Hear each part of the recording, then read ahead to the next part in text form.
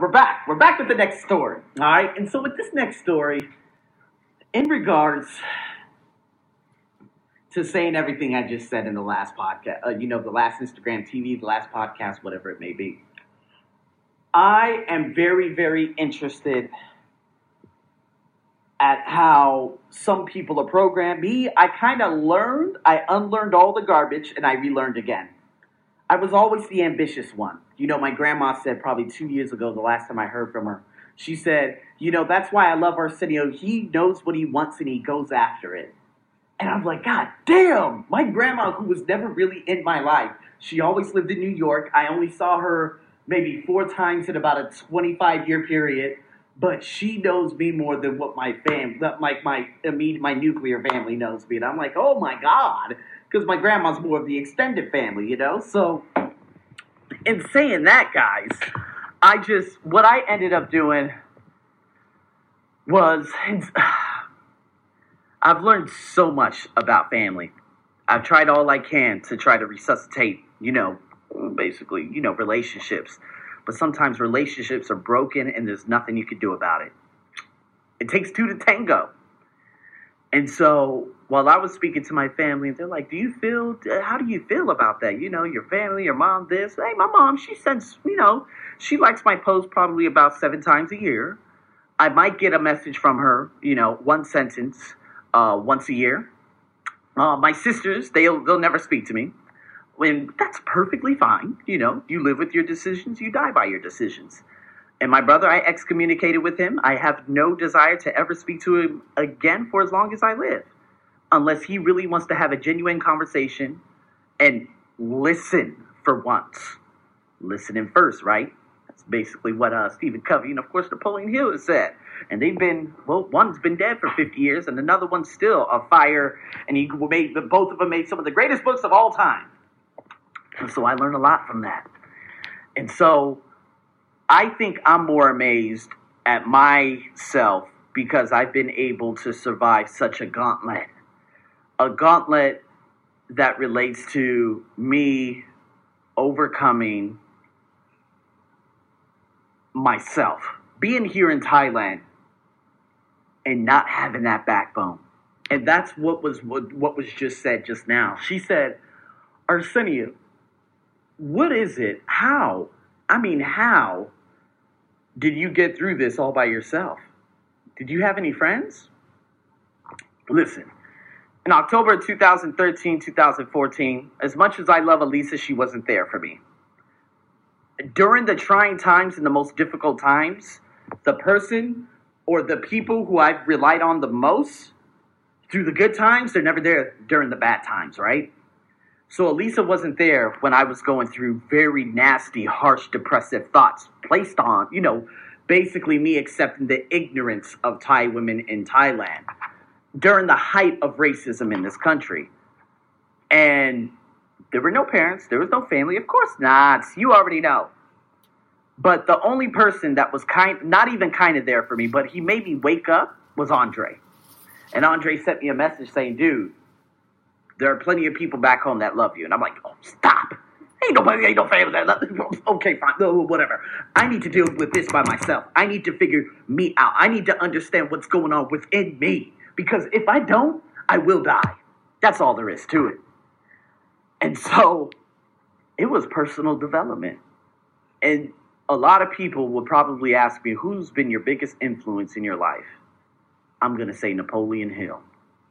A lot of people, they would say their parents. My mom, she did an amazing job from when I was born up to about 2000 and I'd say about 2010, 2011.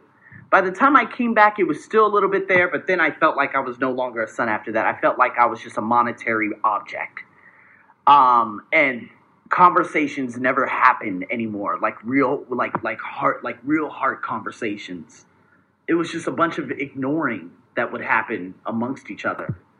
And so she did wonders. She worked wonders. She didn't have to take care of the 4 of us. She could have left us high and dry, just as my sorry ass father did. But she didn't. And she was able to keep a roof over our head, food in our stomachs until we graduate, and then she gave us the free will to make decisions on that. So she was the greatest driving force during those years.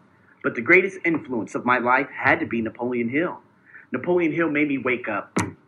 Napoleon Hill made me learn the 15 most important lessons of life. And from that, then it was the Jack Canfield, the Lisa Nichols, Dale Carnegie, of course, Darren Hardy, Les Brown. And so these people, Stephen Covey, obviously, these people, they were the greatest figures of my life because they helped me when no one else was out there to help me. And so a lot of you have wonderful friends, you have wonderful family, but man, when it comes down to it, you need to look yourself in the mirror and say, you know what, am I doing what I love to do? Or do I need to put myself on punishment? Do I need to start learning about something? Do I need to get better at life? And so that's what I had to ask myself. And so at the end of 2015, that was the big change. That's when I said, I'm no longer going to be a victim here. 2016, that's when I permanently kicked some people out of my family's lives. And it's funny because what's really, really weird is that people on my father's side of the family, they still keep in touch with my father. And I'm like, you do know that he owes like $40,000 in taxes to the IRS. But nonetheless, and he stole 2 income taxes from my mother. But anyways, I ain't gonna put everyone's business out there. You know what I'm saying? I'm just calling it for how I see it. But it's so, I just love it.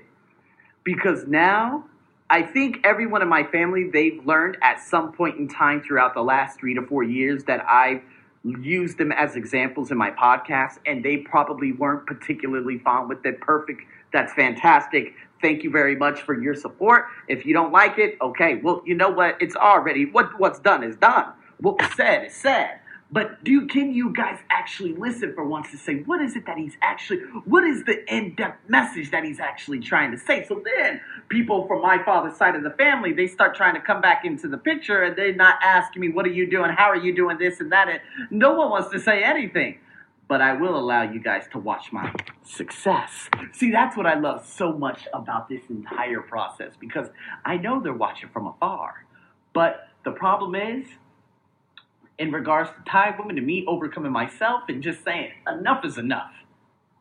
And me forgiving myself 2 months ago for everything that has happened here in Thailand, saying, you know what, I'm done. We're done with this.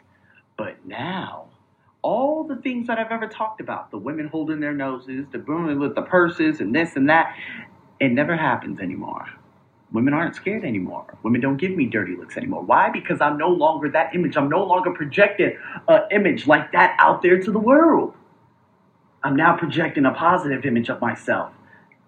And because of that, people smile. People look at me. People make that eye contact and they keep looking at me. I'm like, God damn. So if they keep looking at me, I look at them too. The women, because the women, they just stare at my eyes and they just keep walking. They keep walking. I'm like, yeah, I'm going to keep looking too. And then she kind of grins and I'm like, see, I got you. See, I changed my mind. I changed my life. With that being said, going forward